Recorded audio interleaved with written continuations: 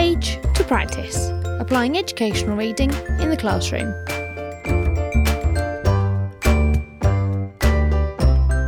Join in the conversation using #PagePracticePodcast. From Page to Practice is a podcast focusing on the application of education research in the classroom. Each episode features a conversation with a different guest, teachers, authors, and others interested in education, talking about what the phrase "from page to practice" means to them and the importance of applying evidence to classroom practice.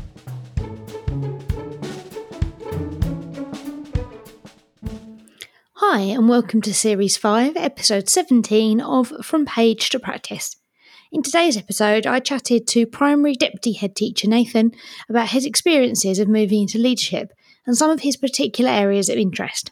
I hope you enjoy. Hi, so today I am here with Nathan. Nathan stepped forward as a willing volunteer to talk to us today when I put a call out for anybody who would like to speak about moving into leadership, because that's something a lot of people have asked me to include. So I'm not going to introduce Nathan. I'm going to ask Nathan to do that job for me, please. Hello there, thanks for having me. So, my name is Nathan Douglas, and I am currently a deputy head teacher at a large inner city primary school in Birmingham. I've been doing that job for about 4 years, and I've been in education for around 15 years now.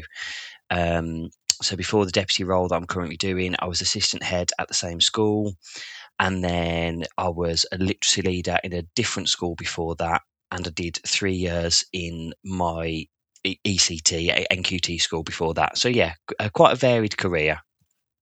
Great. I think there'll be some interesting things for us to talk about there in terms of the steps you've made to get to the point you're at. So before we do that, though, what does the phrase "from page to practice" mean to you?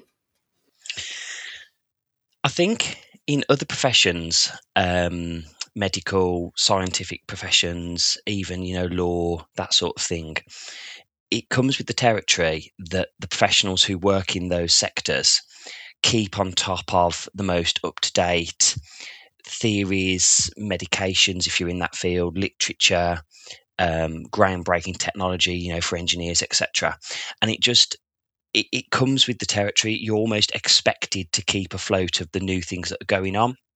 And I think in the education sector, we're just starting to realise that should be the case in schools. But the problem is, and this is just my opinion now, the evidence bank is highly, highly weighted and driven towards external accountability factors and measures. So, for example, the EEF that highly line up with what Ofsted are looking for. Then, of course, you've got the Ofsted research reviews themselves that are in line with what the DfE are looking for in schools. So, for me, it's about doing what other sectors do, but not just going to this bank of accepted research that's out there. It's about using the kind of professional dialogue that you would normally have in CPD and INSETs, but looking for other places that research is happening and not just the EEF and the Ofsted research reviews. That's what it means to me. That's a really great definition, thanks. You're listening to From Page to Practice. Join the conversation on Twitter using #PagePracticePodcast. So, moving into our middle section now, as I mentioned kind of in the introduction, I put a call out a few weeks ago because lots of people were saying to me, I'd like to hear from someone about how they've moved into leadership. And I've had a few different people step forward, and that's great because you're from kind of different sectors and different ranges and that kind of thing. So, moving into leadership is the basis of what we're going to talk about today. So, what did you do when you first decided, okay, leadership is something I want to head towards? Is there something you've done, some steps you've taken to help you in that process? I think to a large degree, it's being within a school where the leaders who are currently in post value the teachers' professional development. Because I think there are some sectors within education that very much think along the lines of, you're a good teacher, so what I'm going to do is I'm going to take you out the classroom and you'll automatically become a good manager and a good leader, and that's just the way it will be. But that's definitely not the case at all in my experience. Good teachers are almost frowned upon for staying in the classroom, and you often hear, the predeterminate, I'm just a teacher. Well, actually, there's absolutely nothing wrong with just being a teacher, because we need teachers who are crafted and highly skilled in what they do, and that only comes with time. And I'm talking years and years, and sometimes in the best teachers' cases, decades. So for me, it's very much working within a school that invests in the teachers themselves to become good managers and then good leaders, if that makes sense. Yeah, it really does. So have you got any examples or things that have stood out to you of things that good schools that you've maybe worked in or been around or heard of have done to help give that support and develop towards leadership or towards better teaching? It's coaching with a real clear definition of what the coaching means to that leader and that school, because coaching can sometimes be used as a bit of a whitewash, catch-22 phrase that we coach here. Well, actually, you don't. You just give advice, for example. But coaching with the view of careful succession planning. And I find that the best schools, they are happy to, if you like, lose teachers to other settings, if it's for the good of education generally. And we're in a situation in the English context whereby teacher retention is a massive issue, with teachers leaving in their droves, particularly in the first 5 years, and up to 40% of teachers leaving within 10 years. And I think unless we stop putting plasters over the quick fixes, to keep teachers in the profession for another few months, for another year or two, we need to start looking at the root causes of why those teachers are leaving, and why those who are staying are staying. And I think that a lot of it is to do with the ethos of the school you're working in, and how much professional development and dialogue goes on in that school. Yeah, absolutely. Is there anything you'd say you've experienced as you've stepped on that you think really particularly supported you or helped you or gave you the nudge in the right direction? Reflective practice is a term that's bandied around an awful lot in schools. And again, it's about unpicking what that means, but having that real critical friend, be it a peer who works alongside you in that setting, or that more experienced coach in your school, to really unpick the decision making processes that you have gone through, and rationalizing what you have done as either a teacher, a manager, or a leader, and why you've done that. And hand in hand with that, not being afraid to put all your cards on the table, and not shying away from the decision that you've made, and looking at it critically as well, and not being afraid to say, yeah, I've done that, but I wouldn't necessarily do that again this way. Or your critical friend or your mentor or your coach saying, well, have you thought about it through this way? Have you tried looking at it through that angle instead? And I've experienced that myself in my current role, and that's, I have to say, one of the strengths of the school that I work in, and why the managers and leaders who work in the school I do so well.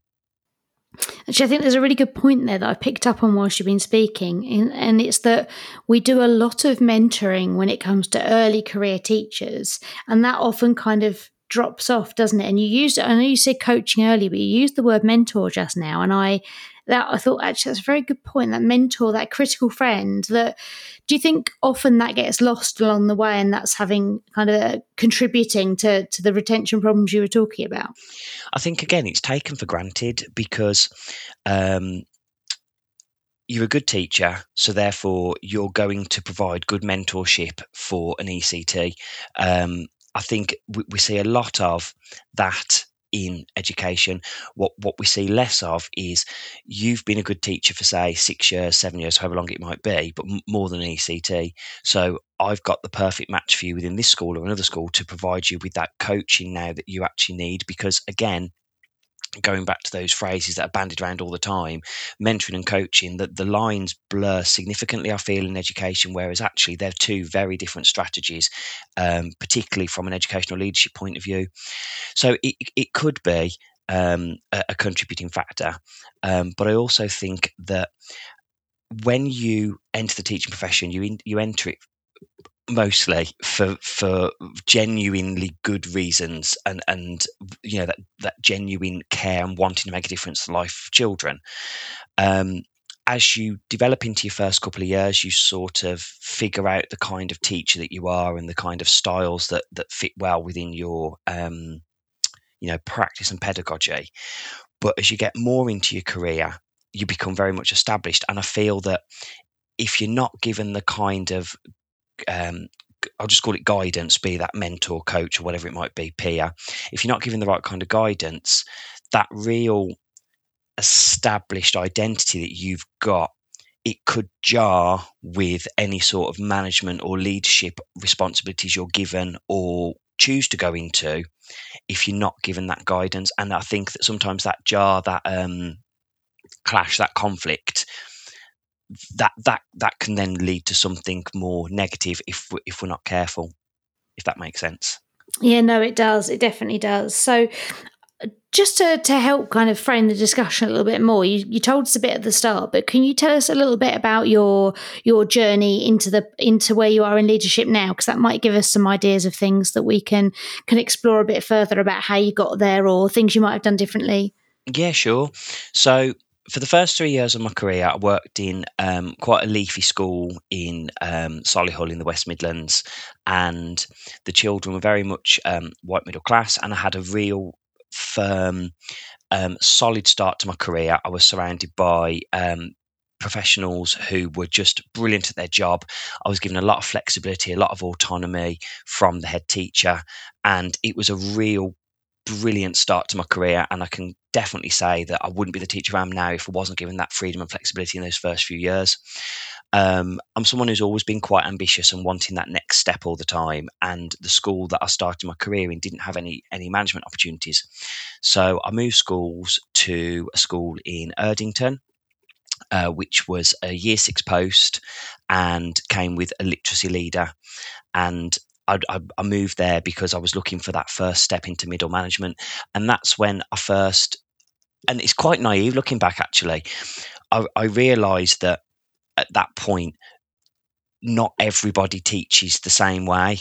And some teachers are really, really good at what they do. And some teachers need that extra support, that extra development, because they're not quite at the standard that we would want for the children's education. And that for me was a massive learning curve, in terms of, okay, we are all very different in the classroom, even though we work under these same uniform policies, these same uniform curricula that dictate we need to work in this way and do that and do that. We're very different. So that, I would say, is the first real profound management light bulb moment that I had. Yeah. So when you stepped into that first middle management post, so I think it's great that solid start makes a big difference. And I think that's really important to recognise that the school someone starts in, the foundation that they're given and the confidence they can build there can make a massive difference, can't it? Yeah, very much so. So when you took that first step out of that solid school that you were used to into middle management, was there anything you were given to help you with that, or was it kind of just an expected? You're gonna be okay. I think you can probably tell from the way I'm speaking that I think I know what the answer is going to be, but I'm going to let you go for it. Yeah, you're right. It's that case that I mentioned a few minutes ago. You're a good teacher, so you'll be a good manager. And yeah, that's not me being critical on anybody in that school, because I had a fantastic 4 years there, and again, it helped build the leader that I am now. But it was very much sink or swim, and I was teaching an incredibly challenging year 6 class at the time, one of the most challenging of my whole careers. I loved them to bits, but they were extremely challenging. And I had the support of a fantastic TA who to this day I'm friends with, because she just, the pair of us together just kept that class going with what they needed to. But in terms of the management side of things and leading English, it was, yeah, just get on with it and just figure it out with yourself. And I think that experience, mind you, I don't know whether I'd call myself experienced back then because I'd only been in the job 4 years, but experienced teachers have to have an incredibly high level of resilience and an incredibly high level of perseverance, because going back to that jar I was talking about earlier, that clash, there were things as a manager that I was having to say or do because the policies dictated that I step up to them in that certain manner, that were not necessarily sitting well with me from a teacher perspective. And it's that you have to draw on that resilience, draw on that perseverance, and draw on that sense of, okay, why did I enter the profession in the first place, to align and get the job done, so that the children who are not in your care get the same level of education that the ones who are in your class, and likewise the member of staff is supported as well. That's really important, that this is not being done to, that every member of staff deserves kind, specific and helpful support, and that's something I hold myself accountable to every day. If you can't give support or feedback or critique that is kind, specific and helpful, all three of them, then you shouldn't be doing it. And that's what I try and hold myself accountable to even now. Oh, that's a great rule to hold yourself to. I'll come back to that in a minute, but I was thinking whilst you were talking there, this kind of jumping into middle leadership that so many people do. Do you think it's just a kind of accepted that's the way it is and that's the way it'll always be in teaching? Or do you think there's some things we could be doing to support those people in those first steps? So I in a similar kind of position, about 3 years in, stepped into a second in department position. No one had ever told me how to do that. You just kind of get on with it. But is that kind of a sink or swim position, that some people will get on with it and do well, and some people it will put them off doing it, and it could be. And I just wonder if it's that's part of teaching. We get on with it and do it, or if there's something we could or should be doing more at that point. I think it comes back to the idea of schools being. Let me get my thoughts. Schools very much being externally influenced and controlled and audited and checked on, and it's the idea of we need that manager, or we need that second in department, or that person to get this job done. So who are our good teachers, who will be able to do that to the best ability? Because if we didn't have that, what we would then have is just really good teachers upskilling themselves year on year, getting better year on year. Because I do feel there's a need for year group experts who have been in the year groups for a long time, as well as that fresh blood that comes in with new members of staff, etc. So yeah, I don't know whether it's a chicken or egg situation, because if schools weren't marketized and set on one another in the competitive formats that they are, regardless of what institutions you work in and what levels, teachers would just be left alone to do a really good job. But because they're not, we do have that case of we need people to manage and lead to push those standards up further. Yeah, it's kind of a knock-on effect, isn't it? You can't change one thing without something else and something else, and we don't have the time and the resource to put into making sure all of these new middle leaders are completely prepared before they have to kind of be thrown into it. So, yeah, there's lots of things that all affect each other. And you hear of particularly in small primary schools as well, where you might have a 1.5 entry across the school, or even your very small village schools, where primary school teachers are expected to do loads and loads and loads, and they're not necessarily experts in that field. With the Ofsted agenda of these deep dives, I lead languages in school as one of the things that I do. I got an E in French at GCSE, but because there's nobody who is, I suppose, willing to lead it, because it's a scary subject to lead, as part of the deputy role, give the unwanted jobs to the deputy, give the unwanted jobs to the assistant heads. I think that puts on teachers a lot, and it's not fair, because, like you just mentioned, there's no real support for them, but they're just expected to to pick up the slack. I think teachers are sometimes a little bit like GPs, in terms of we know not a lot about lots and lots and lots of different things. That doesn't necessarily make us poor at our jobs, or I'm not trying to de-skill the profession in any way, but I think it does heavily put on primary school teachers especially. Mm. I hear everything you've just said with two different hats on. I hear it with my secondary background languages teacher screaming, going, yeah, that's what's so difficult. And then I'm hearing it with my primary school governor head on, going, yeah, and this is what primary schools are up against. And that's something that I've only just started in the role. And actually, for me, it's a real learning curve about the differences between primary and secondary. So, yeah, there was so much swimming around my head there that I haven't even formulated it into a question. But it's just, yeah. So we'll carry on. So after your year 6 literacy leader, where does the journey continue, as it were? So year 6 is the best and worst year group ever. You can go from a complete and utter high at 10:30 to an ultimate crashing low at 12:30, and that is the nature of year 6. And so I asked the head teacher of that school if there was a chance I could move year groups, and because me and the TA, we were good at what we did, the answer was no. So I moved schools to try and get away from year 6 and got put into year 6 in my new school, because once you're in 6, you never get out. And someone did tell me that, and it's so true. So I moved to this other school and went into year 6 in there, and I was just a class teacher for 12 months and absolutely loved it. And then became assistant head after 12 months in that school, leading on curriculum, which was awesome, because between myself and the deputy and the head, we made a really good team. Each of us had got skills and knowledge that the others hadn't. So between the three of us, we were really strong.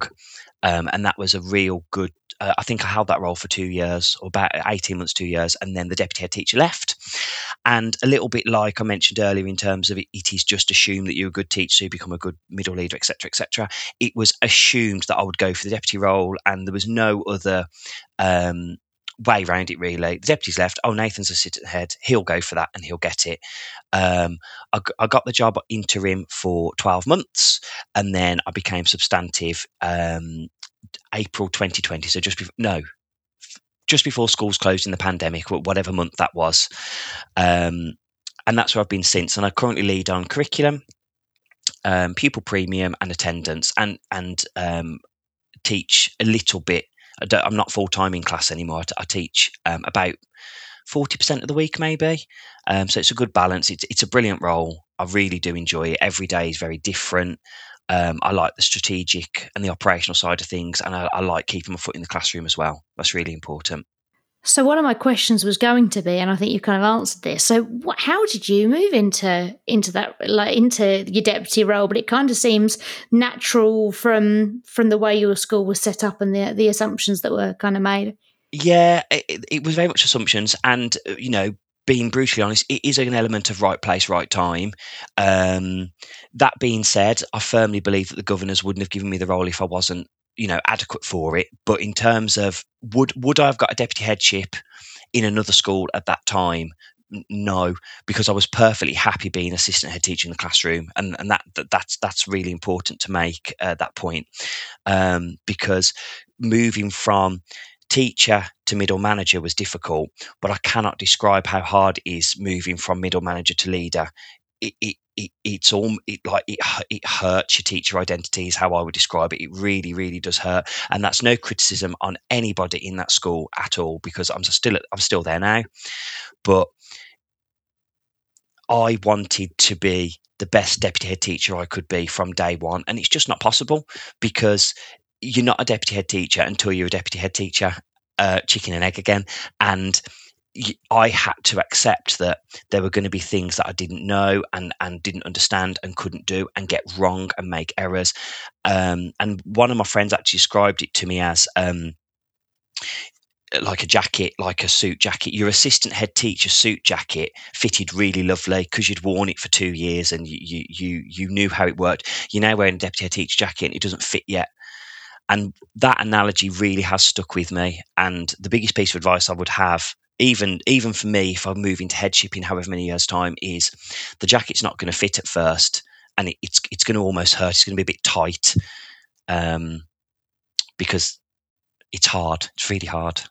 That's a really good analogy, because as you were talking, I was thinking of the next thing I wanted to ask you, which you've started to cover, which is great, which is how was that transition? Because that has to be hard. Presumably when you were assistant head, my understanding of primary isn't great yet. So when you were assistant head, were you teaching full time still with the assistant head, but then you've gone to around, like you said, the 40% mark? How do you find that step from, I'm not in the classroom on a daily, but not teaching on a daily basis. You may well be in and out of classrooms, but how do you find that step? Because that must be difficult. What's the biggest challenge about that? Not having the kudos that you did have when you're in the classroom. Interesting. Yeah, and again, it hurts. So I'll talk from the children point of view, and then I'll talk from the adult point of view. From the children point of view, I had the same group of 16 children every day for around about 2 hours, and I loved it. And it was hands down my favourite part of the day. I loved being in front of the whiteboard, talking, doing my thing, questioning, having fun, having a laugh. But they were not my class. They were not 6D or 5D or whatever year group I've taught in. They were someone else's class, and they went back to that person's class after the 2 hours they were with me. And that really hurts, because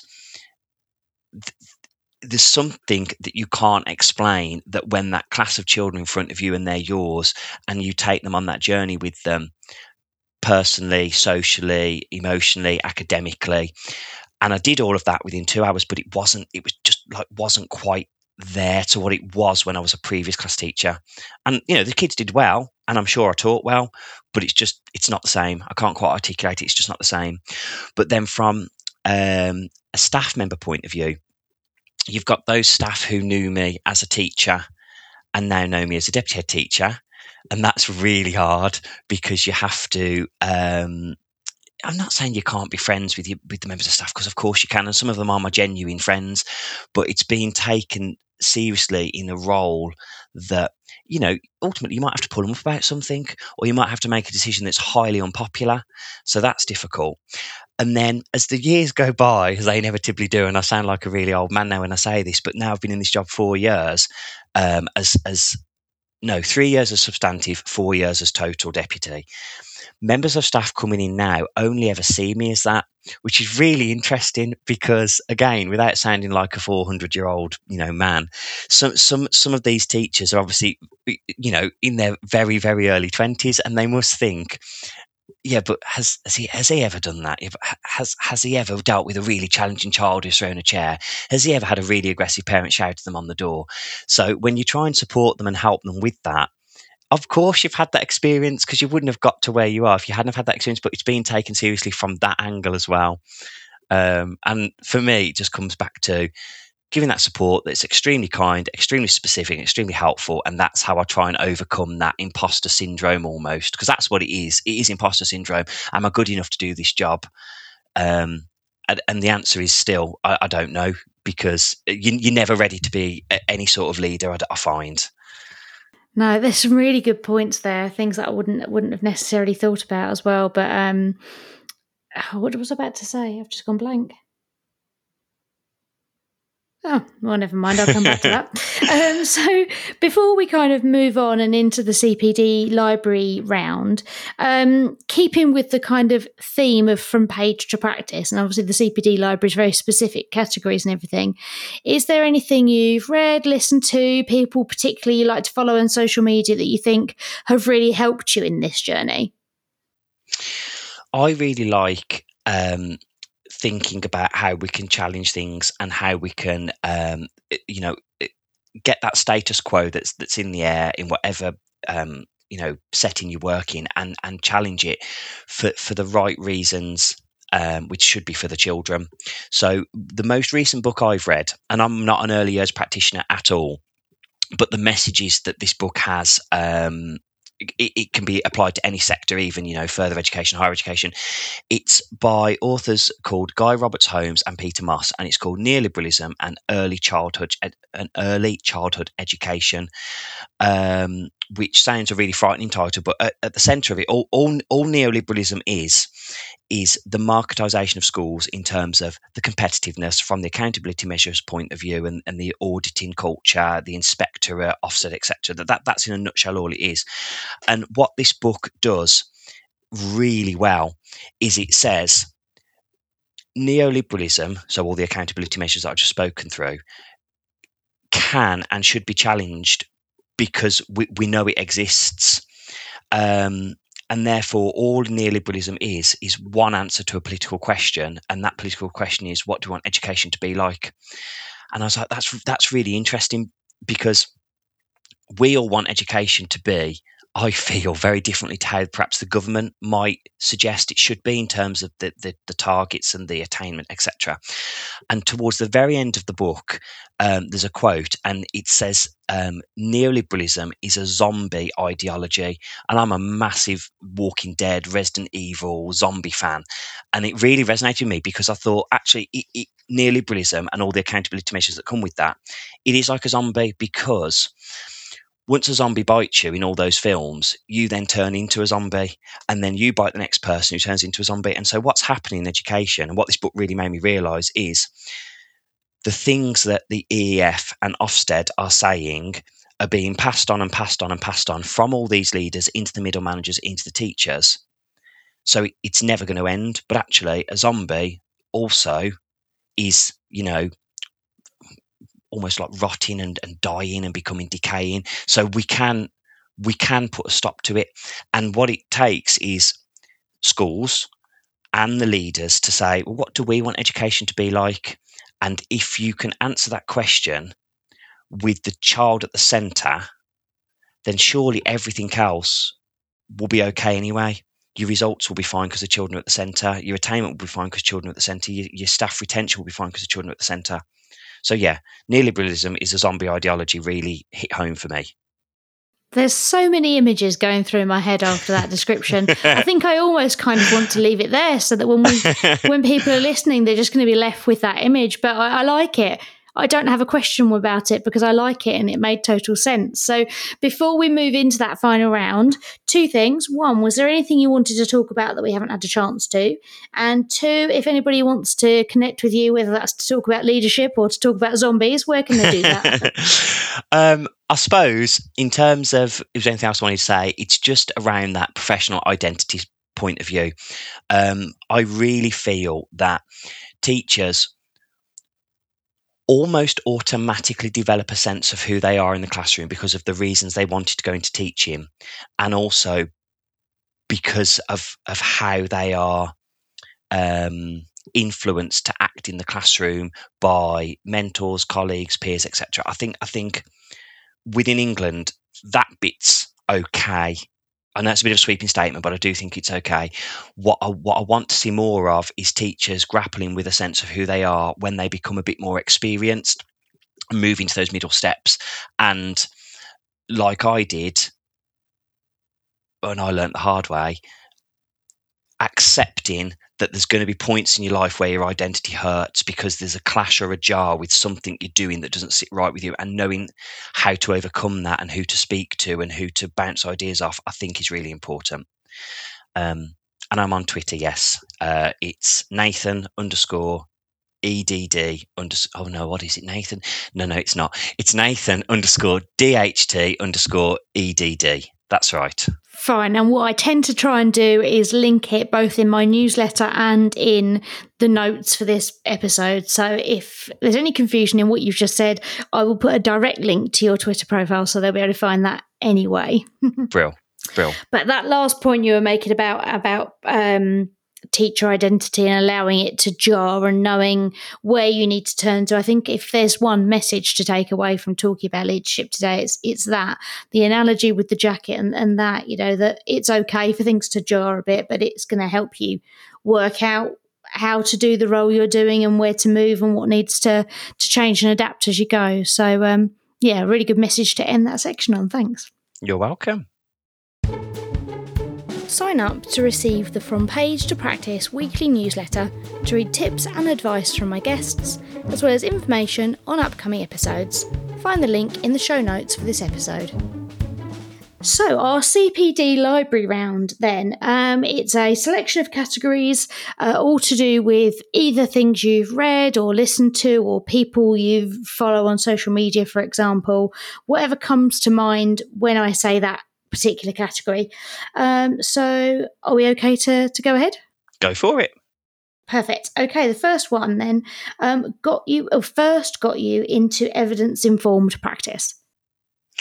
That's really hard because I think it would be some of the things that I was talking about earlier in terms of the ones I don't like. So things like the Fine. EF, which are highly flawed, and then when you look at the EF and their evidence base and who their participants were, and sometimes even that is flawed, or the methodology they've used is really flawed.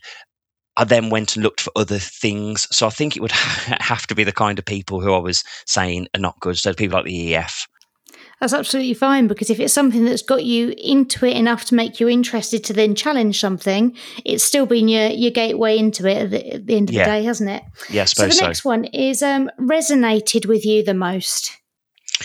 It was an article by somebody called Ackerman and Major, and so that's AKKERMAN, and Major is MEIJER, and they were talking about professional identity of teachers, and that's what got me thinking with that. Oh, so anybody who was interested in that conversation, that end of the conversation we had, that might be an interesting kind of follow up to take a look at then. Yeah, it's about 10 or 12 years old now, but the messages are still really, really relevant, more so than ever, I think, in the retention crisis. Fine. And challenged your views? An author called Birch, who wrote the book's called A Research Agenda for Neoliberalism, and he talks about neoliberalism in its plurality, in the plural. But basically, the key message of his book is it's everywhere. And when I finished the book, I was like, "Oh my goodness, I'm part of this process as a teacher and a leader. I am part of the problem of embedding it and self-perpetuating it and carrying it on." Which I didn't realise I was doing until I read his book. And then that's what got me thinking of, well, it doesn't always have to be like that, which led to the neoliberalism and early childhood education book I was talking about. Oh, great. So, it's great when something's eye-opening like that, isn't it? You go, whoa. Teachers are part of the problem. Well, what's my next one? Had the biggest impact on your practice?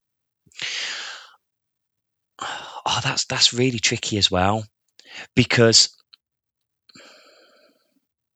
I think I'm going to have to answer that in terms of, I don't think it's a specific book in terms of an author or a website or a blog. I think just acknowledging all those books I've read around identity, that there's so much writing out there that says identity conflicts and identity clashes is bad, but actually that acceptance of they will happen, and it can be a learning opportunity, I think. So I haven't got a specific book for that, I'm afraid. Yeah, it's fine. Reading a collection of things that's gradually sent you in a particular direction or changed things over time for you. That's just as impactful as one thing, isn't it? Yeah. Something that should be required reading for an early career teacher or a trainee teacher? I think anything to do with professional identity. So an easy way into that would actually be a book called Identity by the author. I think it's Sarah Stedman. I think her surname is definitely Stedman, Steadman, and the book was only published this year, and it's just called Identity, and it talks about it from a university lecturer perspective, but it's applicable to all sectors, and it just talks about developing your teacher identity and knowing what to look out for and what not to look out for, and it's almost like a practical guide to identity. It's really, really good, and it's really short as well, which is helpful. Absolutely, because we, don't want to be recommending things to people who've got an awful lot on their plate if they're not accessible. So that's really good. I've never heard of that, and it's something quite different. So something which inspired you. I'm going to have to go back to the early childhood book than the neoliberalism one, and just how it actively seeks for alternatives that don't cut corners, that don't lower standards, that don't try and not hold schools accountable, but it looks for those alternatives, and I really like that. Great, and I think that's also your most recent read, right? Is that what you said? I'll skip on past that one then. That's my most recent Is there read. Something coming up next, something that's waiting for you to read it, something on the to-be-read pile? There's always something on the to-read pile, yeah. It's I can't remember the title, but again, it's doing neoliberalism and how it, like the origins of it and how it established itself within schools.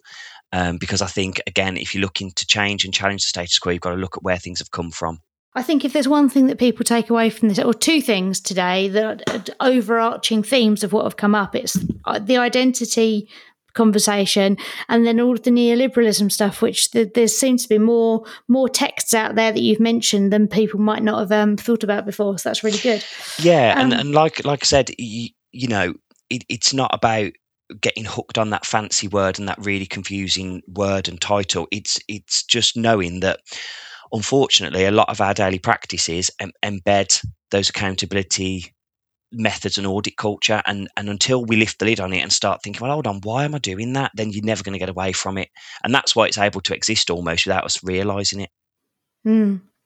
So the final category, and people have taken this in different ways, so I'll explain. The category is doesn't exist but should. And it could be something that you think, oh, I wish when I started teaching there'd been this book around, or I'm really interested in this particular area and there's lots of little things out there but no one's brought it together in one place.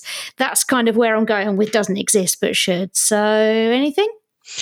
I would really like a book to exist where a head and deputy have co-authored a book on what the head wants and what the deputy wants and what the school wants, and almost triangulate the three, because it doesn't exist. And I'm really lucky because I've got a really good working relationship with my head teacher, both on a professional level and a personal level as well. So I'm lucky in that sense. But I sometimes sit there and think, look, if I had the time, wouldn't that be a good book to write?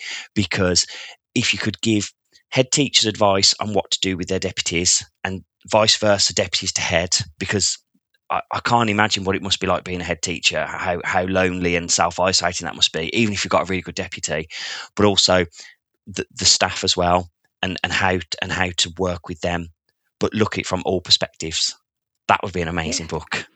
Really interesting, and some insights that you wouldn't otherwise get as well, I think. And something completely. That people at all parts of that triangle could read, because it's useful for the head to know, but also the deputies and also the people, everybody else within a school to know what's going on in the mind of the head teacher, because that's an insight that you don't get every day. Well, I think you need to go and pitch that to someone.